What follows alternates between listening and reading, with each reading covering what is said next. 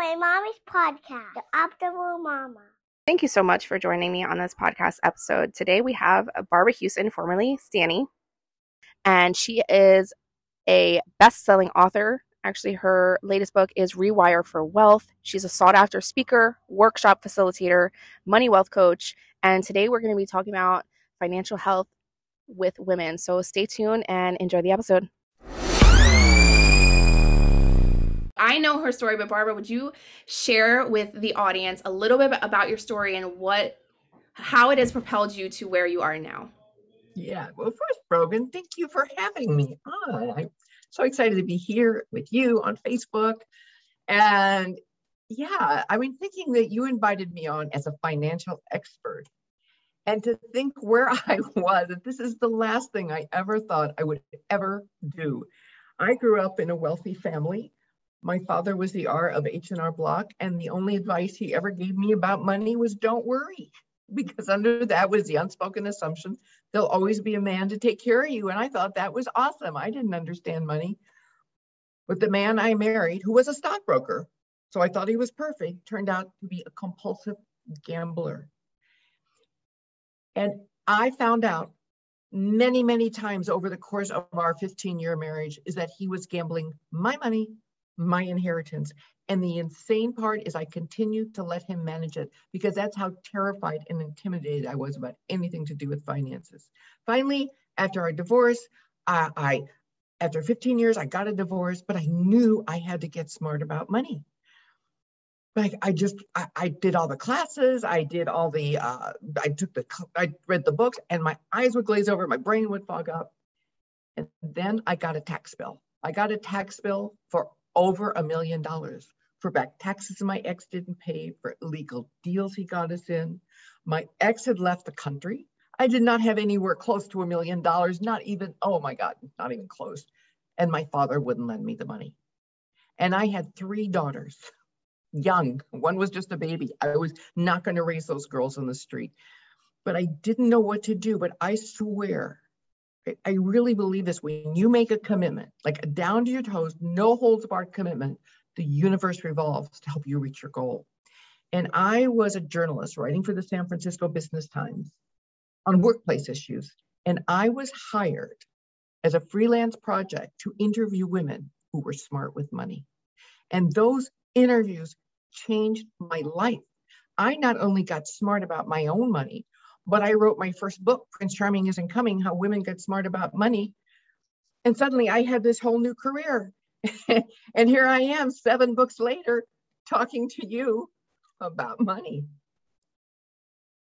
Your story is so inspiring. And I know for me, I think I've been like 3 years into like my money story, and I'm still like, there's so many things. So for you, what would be the one thing you would advise women especially to do to take that first step? Well, it's not one thing. What I would advise them is to really see it as getting smart or smarter about money. Really taking charge of money is a 4-pronged process, as I've learned through my own experience.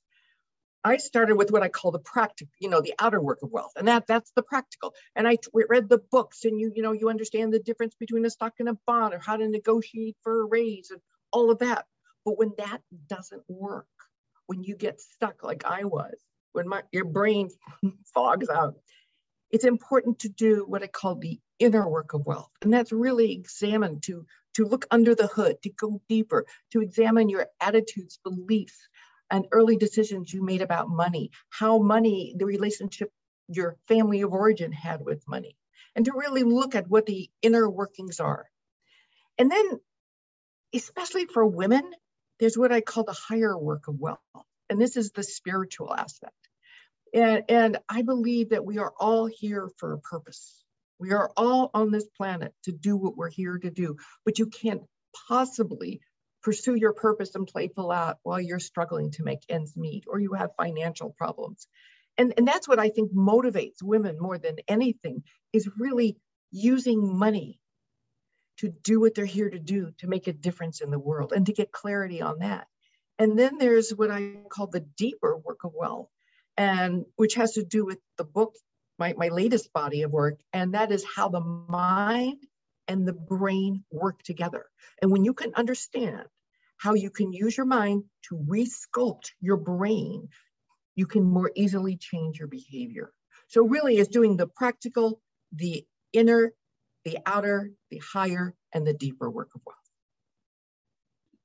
That's super powerful, because I feel like, looking back on my journey, I thought it was just like, in the doing, right? But there's so much inner work to be done around money. So what do you think money stands for when people are, stuck or feel like they can't have it or create it?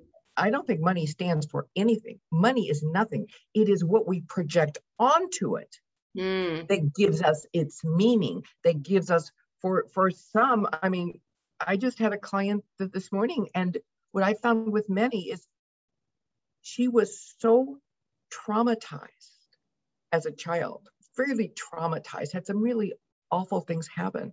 And what I found, that so many successful women come to me who make a lot of money, but they have nothing to show for it, because there's no better way to numb the pain of the trauma, of the early abuse, than creating financial turmoil. So to really look at not what money means to you, but what is at the source, because problems with money are never, ever, ever about money. There's always something deeper. And when you can find that deeper issue, money is just a symptom of whatever is going on underneath. So it's kind of like, I mean, I would say how you do one thing is how you do everything, but that ripples into how you do money, right? It's like you can't slice up your life like a pizza and say, okay, I'm just going to work on finances, because whatever is going on with money is going on in other areas of your life. There is always that pattern. And for women, I realized I've started doing this work as a financial therapist and wealth counselor for over 25 years. And I realized very early on that women's issues, their difficulty with money, has very little of anything to do with money. And it has everything to do with their fear of or ambivalence about power. Because I believe women do not understand power from a feminine perspective. I define a powerful woman as someone who knows who she is, who knows what she wants, and expresses that in the world unapologetically. So our fear of power is our fear of showing up completely, becoming all of who we are, instead of watering ourselves down so we don't make waves. Because really, taking control of your money, becoming financially successful, it's not what you have to do, it's who you have to become. You have to become a container that can attract, that can hold, and that can grow your wealth. Yeah, this is landing for me. How so? Can I ask you how is landing for you? Yeah, just being the person, because for so long I didn't understand what that meant. People, I had coaches like saying, be the person. And I'm like, what does that mean? So can you, for the person that listening that might be saying, what does that mean? Can you explain? I will explain exactly. It means doing what you fear. That is the number one requirement, because success in anything, whether it's making more money or losing more weight, it always lies just outside your comfort zone. I have 3 daughters in their 30s and 40s. And whenever they feel stuck or confused, don't know what to do, they always call me. And they always say, Mom, I'm stuck, I'm confused, what do I do? And they know exactly what I'm going to say. And I always say, what are you most scared to do? And they tell me. And I said, that is exactly what you have to do. It's like Joseph Campbell, one of my favorite quotes, Joseph Campbell, the mythologist, said, the cave you fear to enter is where your treasure lies. So it's, for me, I'll still say that to me.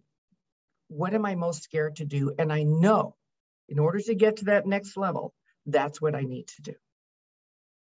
Yeah, this is everything. I've learned this year. Like when I feel resistant to something, that means I get to say yes.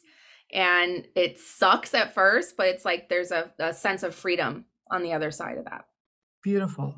And resistance, I think resistance is really, most people don't understand resistance. Because whenever you decide to do something you haven't done before or are scared to do or don't know how to do, you're going to come up with resistance. Resistance is natural. It's inevitable.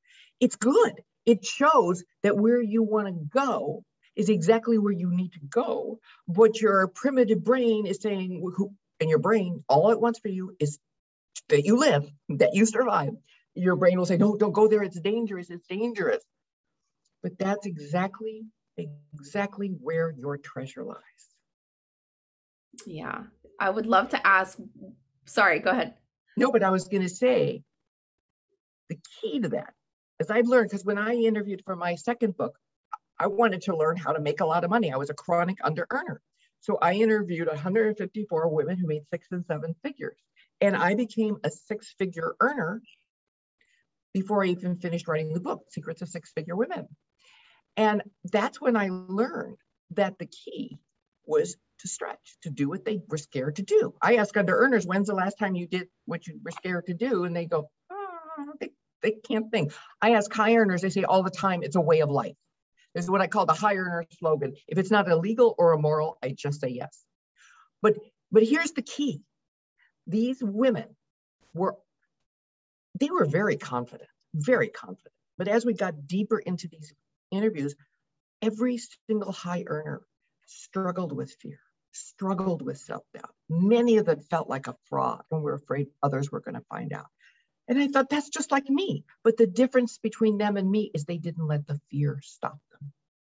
And one of the things they did, which was so important, is they found support, because we women are so relationship oriented. They surrounded themselves with support. They surrounded themselves with people who would just say, you can do this, you go. They surround themselves with role models, even just seeing people they might not have known, but seeing others do it. That was what's so helpful for me. Interviewing these women, I had role models. I saw how they did it. I saw how they were scared and they went and did it anyway. And if they fell down, they got back up, surrounded themselves with more support and kept on going.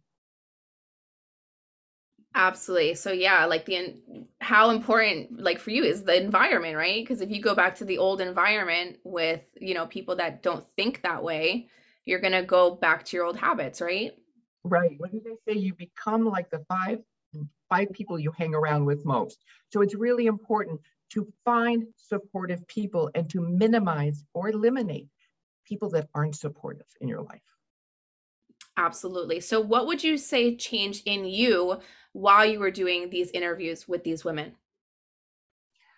What changed in me was, the first thing is, I didn't let fear stop me. Fear was not an indicator that I was on the wrong path. In fact, fear was the indicator that I was on the right path, that's where my treasure lay. And the other thing that did it for me is the idea of support. But the other thing is, I saw women doing it. I saw women, and I saw that they didn't have to have the whole thing figured out. That there's something almost magical about making a commitment. That when you and I spoke about it earlier, but when you make a commitment, 2 things happen. One, you start attracting coincidences, synchronicities. And you don't have to have the whole thing figured out. It was every story of these high earners, these successful women, these savvy investors, every single story had in it a period where they were scared. They made a commitment, no matter what, and then they started attracting coincidences. And that is the key. You don't have to have everything all figured out. You just follow what comes next. And I kind of live my life like that.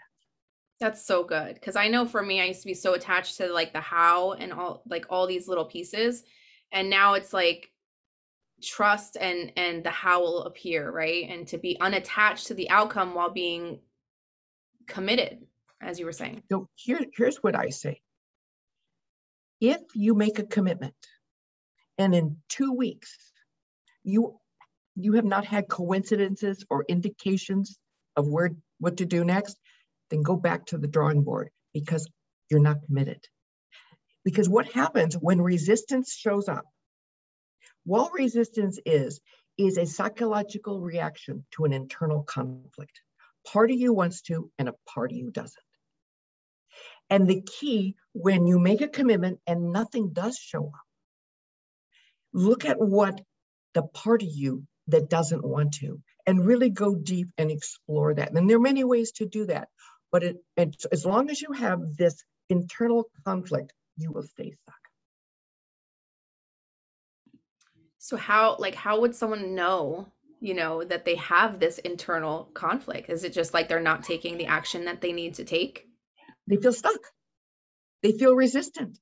They just get frustrated. They're going in circles. The hamster wheel, the dog chasing the tail, you know it. The trouble is you don't know what to do. So when I get like that, because I get like that all the time, I get stuck. I always look at, okay, there's a part of me that wants to. There's a story I have in one of my books about two butterflies walking along, two caterpillars walking along. And they see a butterfly overhead. And one says to the other, "You'll never get me up in that contraption." It's like we're like these caterpillars. Part of us wants to fly and the part of us doesn't. And so when I feel stuck, I always look at, okay, what's the part that doesn't? And oftentimes I'll do a voice dialogue. And you can do that by the part that wants to sits in one chair and the part that doesn't want to sits in another. Or I write it, the part that wants to, the yes and the no. And then get to know that part that doesn't want to. Get to know that part, what it's scared of. Don't try to ignore it or push it away, and see how the part that wants to could protect and work with the part that doesn't want to, and to get them on the same team. That's important because they both really just want the same thing, right? Both parts. Well, usually one part wants to fly and the other one part wants to stay safe. But I mean, and I feel like you have to figure out how the part that wants to fly can keep the person safe, and how the person that's safe can keep the part that wants to fly from going too far out of bounds. So if they can work together, they don't want the same thing, but if you can get them to see how they can support each other, that's how you can do it. Beautiful. So I'd love to know, like, how how old were your kids when this happened with you and your ex-husband? Oh, the gambler. Yeah. They were when I got divorced. Yeah.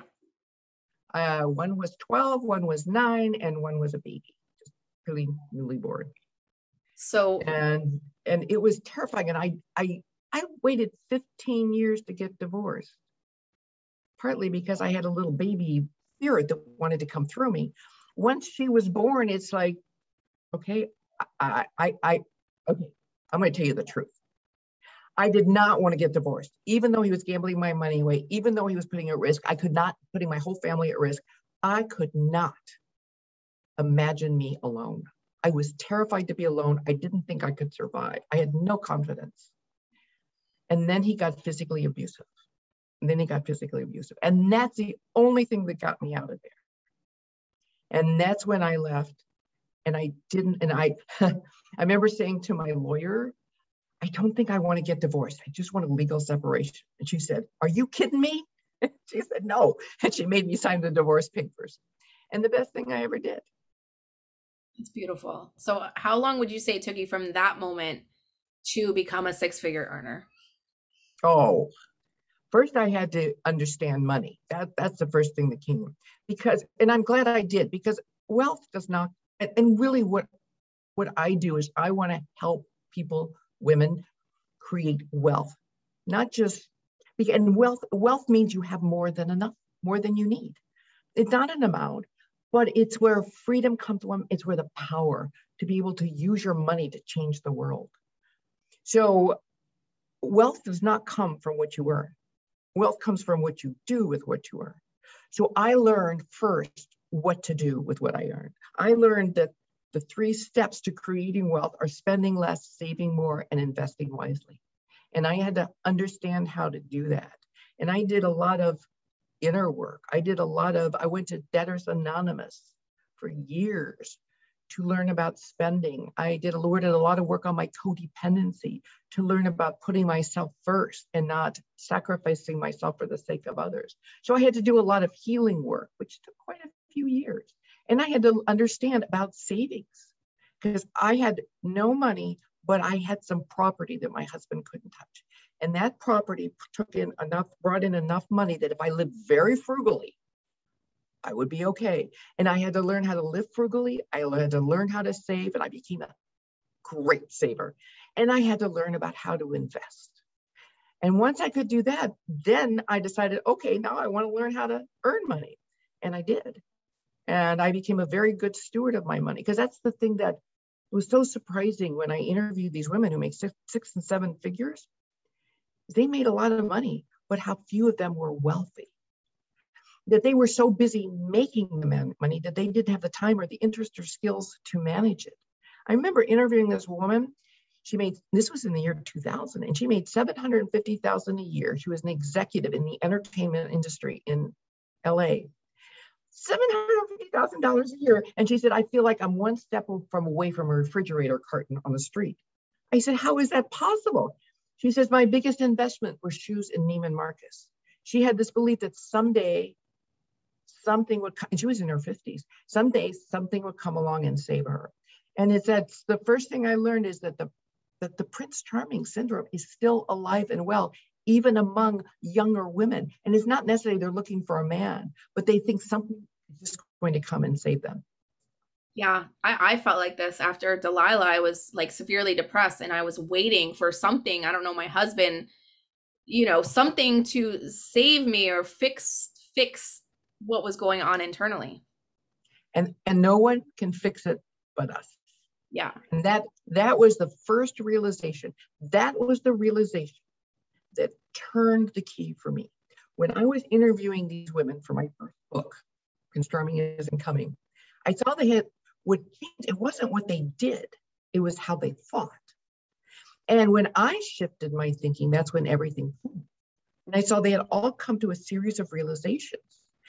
And the first realization they all came to, until they came to this realization, they could not get a handle on their money. And it was that no one's going to do this for me. No one's going to, Prince Charming isn't coming. And once I got that, then I could start acting on it. And it changed everything.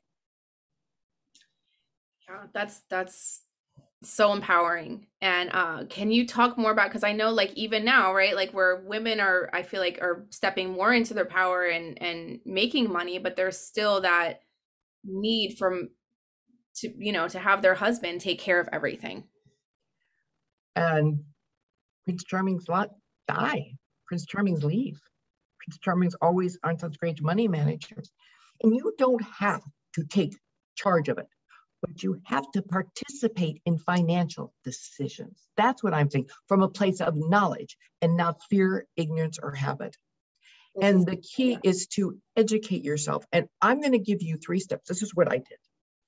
Give you 3 steps, because it doesn't take a lot of time to get smart, and it does not take a lot of money to create wealth, and it's never, ever, ever too late to start, ever. If you do, it's because it's small steps consistently taken that create wealth.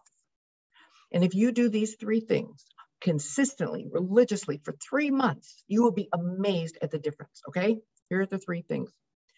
First, every day, read something about money, even if it's just a minute or 2. Even if you just open to the business section of the paper and peruse the headlines.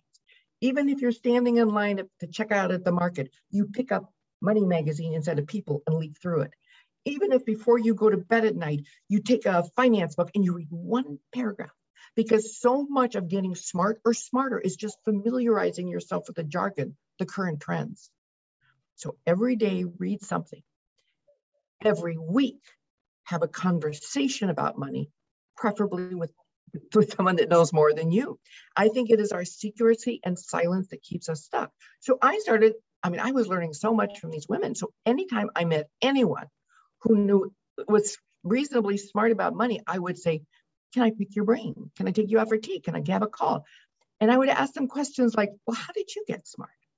What's the best advice that was given you? What's the biggest mistake you ever made? What would you do differently if you started again today? I would just ask them questions, and people were so good about talking. So every day read, every week talk, and every month save automatically. Even if you take $25, it doesn't matter. And you have the bank automatically transfer from your checking account or your payroll check to a savings account that you don't touch. And you let it build, and you'd be amazed how much. And then after you have a certain amount, like 3 to 6 months saved, then you can start doing the same thing automatically with investing, which you've been reading about and talking about, so you understand. Yes. So my question would be, do you even save when you're like in debt or something like that? Oh yeah, you've got to save. I would reduce my debt payment and take that to savings, because there's the cycle of debt that is really hard to get out of, that you pay back your debt, but if you have no savings, the first emergency, the first unexpected expense will send you right back into debt. So it's really, really important to save. There's nothing, savings gives you more than just money in the bank. It gives you peace of mind. That's powerful, because if you, like, my husband loves to pay the statement balance, and for him, the thought of lowering a payment like stresses him out. So I love that you're saying, to always save first. Yes. Now, I don't recommend buying things you can't afford so that when the credit card comes in, you can't pay it. I don't recommend that. But I do recommend is if you have debt, to stop using your credit card. Stop.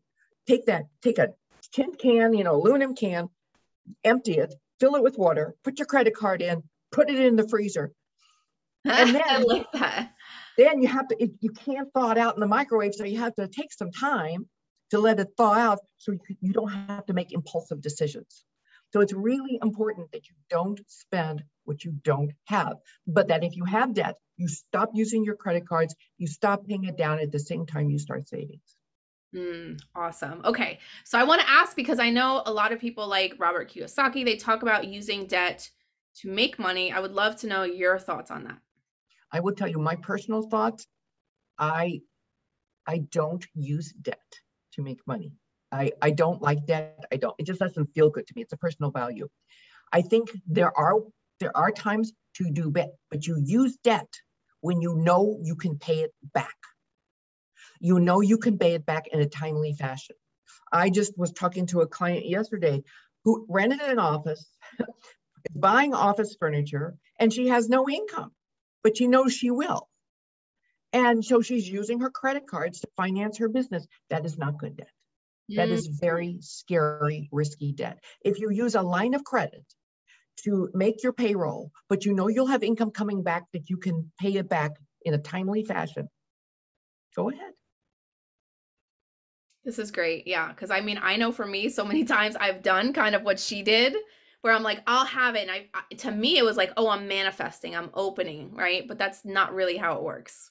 No, you may be a great manifester, but that is not being a good steward of your money. And it's also and I'm not talking to you, but I'm talking to everybody. And for me too, it's out of integrity to spend money that you don't have, because you're fooling yourself, you're fooling others. You don't have it. And it's really this is about power. And all power is truth. Truth is power. And to tell the truth, I don't have it yet, but I will save and I will have it. That's powerful. That is an integrity. That is powerful. Yeah, truth. And believe me, Brogan, the way I learned this is by making all the mistakes. Yeah. I did not pop out of the womb knowing this. This did not come intuitively and naturally. This was making those mistakes, getting in over my head and figuring out, oh, that wasn't smart. There's a better way. Yeah. So what kept you going? Like, what kept you being like, okay, well, I fucked up, or I went in over my head, and yet I got to keep going. Like, what was your bigger vision? My children. I don't know what I would have done, because the last thing I wanted to do was face my debt and face money and face all the shame I had around. That's the last thing I wanted to do. I wanted to hide. But I had 3 daughters, and was not going to raise them on the street, and I was not going to be a role model of a person who is irresponsible with money. I just was not. And that was my catalyst. And you did it, and you're here. So you're inspiring many women. And I just want to thank you for not giving up on yourself. Thank you. That's very sweet of you to say. And that's what it is. It's not the money. It's how you feel about yourself when you take charge. I remember when I sold my first book, Prince Charming, to Penguin.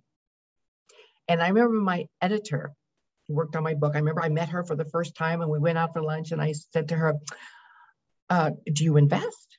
And she goes, oh, no, I don't have enough money. I don't have enough money. I could tell she was embarrassed, so I didn't say anything. So I wrote the book, which took about a year. It took another year. It was about another year after it was out, she called me. And she said, I have to tell you, at that lunch, I did have money. It was in my 401k, but it was all in cash. And my brother, who was an investment banker, kept telling me how foolish that was. But it wasn't until I read your book that I realized that was really dumb. So I found a financial advisor, and I started learning about money, and I started investing. And she said, I even took my spare change out and put it in a jar. And when I had enough, I would buy a couple of shares of Disney or something. And I said, oh my God, that's wonderful. It's fabulous. And then she said to me the words I always hear once a woman takes charge. She said, I have to tell you, Barbara, I feel so powerful. And that is what I teach this. It is not about amassing money. It is about how you feel about yourself. This is so good and so true. I know in my journey, like the more confident I feel in myself, then I feel like I can handle more money or whatever it is. But the me 3 years ago would be terrified.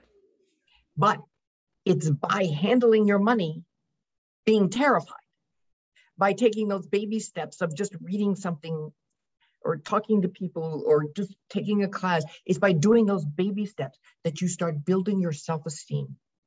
Because every time you make a commitment and you break it, you say, I'm going to learn, and you don't. Or you say, I'm going to stay out of debt, and you don't. It robs you. It takes a chunk of your self-esteem away. Yeah. I know for me, like even when I say something little, right? Like, to the kids, I'll be a minute, and I'm not a minute. Like for me, it's like I'm out of integrity. I'm out of alignment. And it's, it's a ripple effect. It was a good guess. It's the little things. We don't realize it's those little things that chink away at our confidence and our feeling of integrity. Yeah. I think I can only speak for how I used to be, but I used to think it was a lot of things. And now I'm like, no, it's just the little things every single day. Cause I always like to use the analogy of a plane, but if a plane goes 1% off course, it's somewhere totally different, and it's no different than when we do the small things. But the interesting thing about a plane or a rocket ship, it's always going off course, but it goes back, goes off course, goes back, goes off course. So it's not about going off course, it's getting back. Yeah. Getting back in alignment with where you want to go. Yeah. And it gets easier and easier over time as you practice. It gets easier, and then challenges come, and then you face the challenges. That's what growth is. The challenges get bigger as you get stronger. Yeah. Yeah. And that's powerful, right? Because you're still even facing challenges, and it's never, I feel like until we hit the grave, it just keeps going. That's what makes life fun. Yeah. Seriously. Totally. So you mentioned earlier about being in your power in a feminine way. And I'd love for you to talk about that, because I feel like a lot of women are in their masculine wanting to be powerful. I know for many years I was, to like take control or whatever was going on underneath the surface. But can you talk about what it means to be powerful in a feminine way? Yeah, the patriarchy version of power is power over. The feminine version, and I believe the version we are slowly moving into humanity, is power with. And the key to power, and I'm going to say I'll repeat it. My definition of power is someone who knows who she is, who knows what she wants, and expresses that in the world unapologetically. So essentially, power is our truth.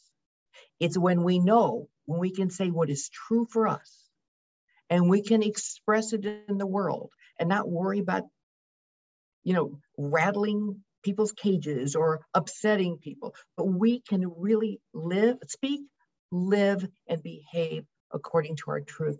That is power. And when you can interact with other people who support that, who are modeling that, who are doing that just like you, that is real power. Yeah, it's huge. And it's not until you step into that you realize what it is. Because I know for so long I would judge people, right, of power, of money, and it's not like that at all. No, but we judge what we fear. We judge what we fear.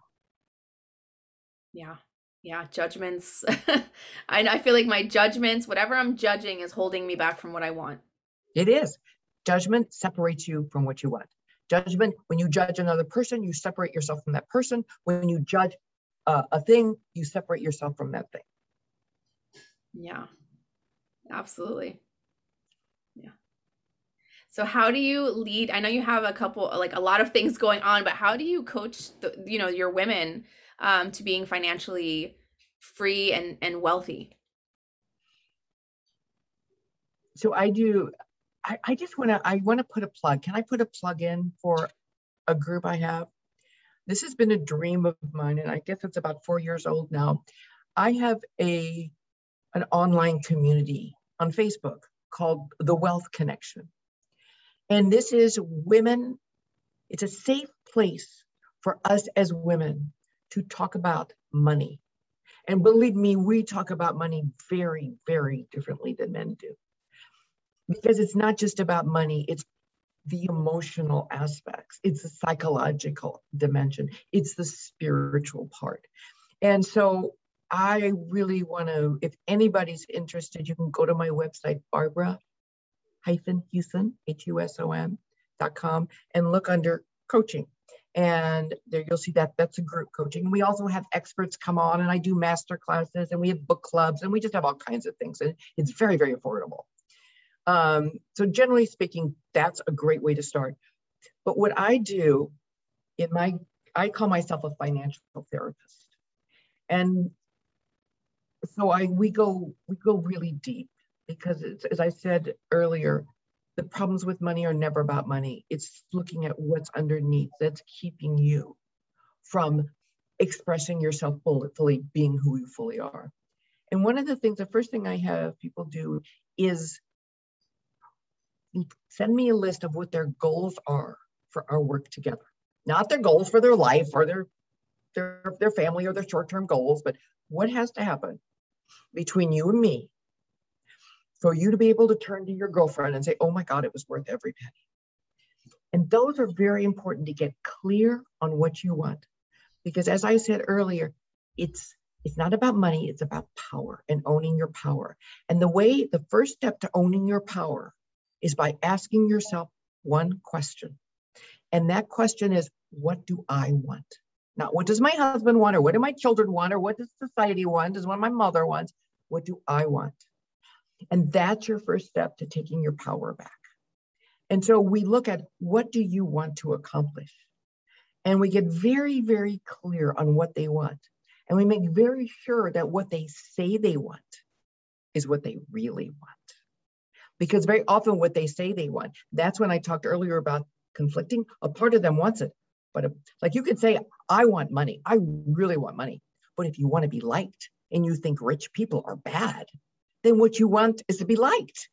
You don't want money, you want to be liked. Or if you think it's scary to make a lot of money, you have to do things that are scary, and you want to be safe, then it's not money you want, it's safety. So we look at what they really want and give them an opportunity to shift that. This is some powerful stuff. This is so good. And this is so good. I want to like almost leave it here. So just one last question before we go. For the woman that's like, what is under what I want? Like, how would they uncover that by themselves? Or what is any questions or prompts? I don't think this should be done by yourself. Okay. I mean, I mean, you can, but I guess I'm the type of person that I like to reach out and get help. Yeah, me too. Okay. But when things aren't working, to really tell the truth about what's not working, not without having to solve it, without having to do anything, without having to change anything. The first thing, tell the truth. What most of us want to do is sweep it under the rug, ignore it, pretend it's not happening, or rush through it. Oh, shoo. No, really tell the truth and really look at what's the source of that? Where'd that come from? How is it serving me? What is the payoff? To really explore and analyze. And I always recommend journaling. If that's something you like to do. If it's not, you don't journal. But really journaling about this issue. What is it? Where is its source? Where is its origin? How was my family like this? Because so our behavior with money has been often inherited from our family of origin. I always say that financial success, especially for women, is an act of individuation. And individuation is a psychological task we all should have accomplished by the time we were adolescents, and most of us haven't, and that is separating from your family of origin, taking what serves you and leaving with us. Awesome. Yeah. Okay. So now I have one more question pop into my mind. Because I always think about Delilah and I always think about the unconscious mind kind of like until 7 or 8. So what do you recommend for parents with children, how to teach them about money, like any simple ways? Well, I'll tell you what I did, because my children were all young, especially I have a baby. So they were 9 and 12. But what I would suggest is I would talk to them frankly, about money. I know when Anna, my youngest, when I started giving her allowance, we had 3 jars. One jar was for saving, one jar was for spending, and one jar was for giving. And we would figure out how to on that. And I'll never forget, she could spend whatever she wanted, she could save, and then for giving. And I'll never forget, after a year, we had enough coins in that giving jar, and she loves animals. And we took it to the Humane Center, the animal shelter. And I'll never forget the look on her face when she gave them this jar and how excited she was. So I think it's important to share with them what you are doing that's responsible, not preaching, not telling, but sharing, getting them a piggy bank, just little things. Beautiful. This is so good. And I love like the giving piece because that's so, so important. I know I grew up kind of scarce with my money and scared to give, right? And it's so important. So thank you so much. I'd love for you to tell the audience where to find you, and you have a free gift for them. So just a little bit about that. Yeah, so you can find me on my website, Barbara-Huson. I always like to say Barbara-Huson, and Barbara-Huson.com. There's lots of good stuff on there. And the free gift is called Guided Visualizations for Overcoming Under-Earning. And my 3rd book I wrote was called Overcoming Under-Earning. It's one of my favorites. And this has some meditations from that book and some other ones, guided visualizations to take you through to help you overcome and earn more money. Awesome. Yeah, this is so powerful. I know the books that I've read, super powerful, like changed my life forever. And I will link it below. So make sure you grab it and do the work. Like, we can read the books, but if we're not actually taking action, then it's going to get us nowhere. So please listen to them. Let us know what you think. And thank you again so much. It's been an honor to have you on here. Yeah, it was really fun talking to you. Thank you. Thank you. If you enjoyed this podcast episode, please share with a friend and tag at the Optimal Mama on Instagram. Let us know what you think. And most importantly, take action. So if you learned something from this episode, please apply it to your life, take action, and watch things around you transform. Until next time. Thank you for listening.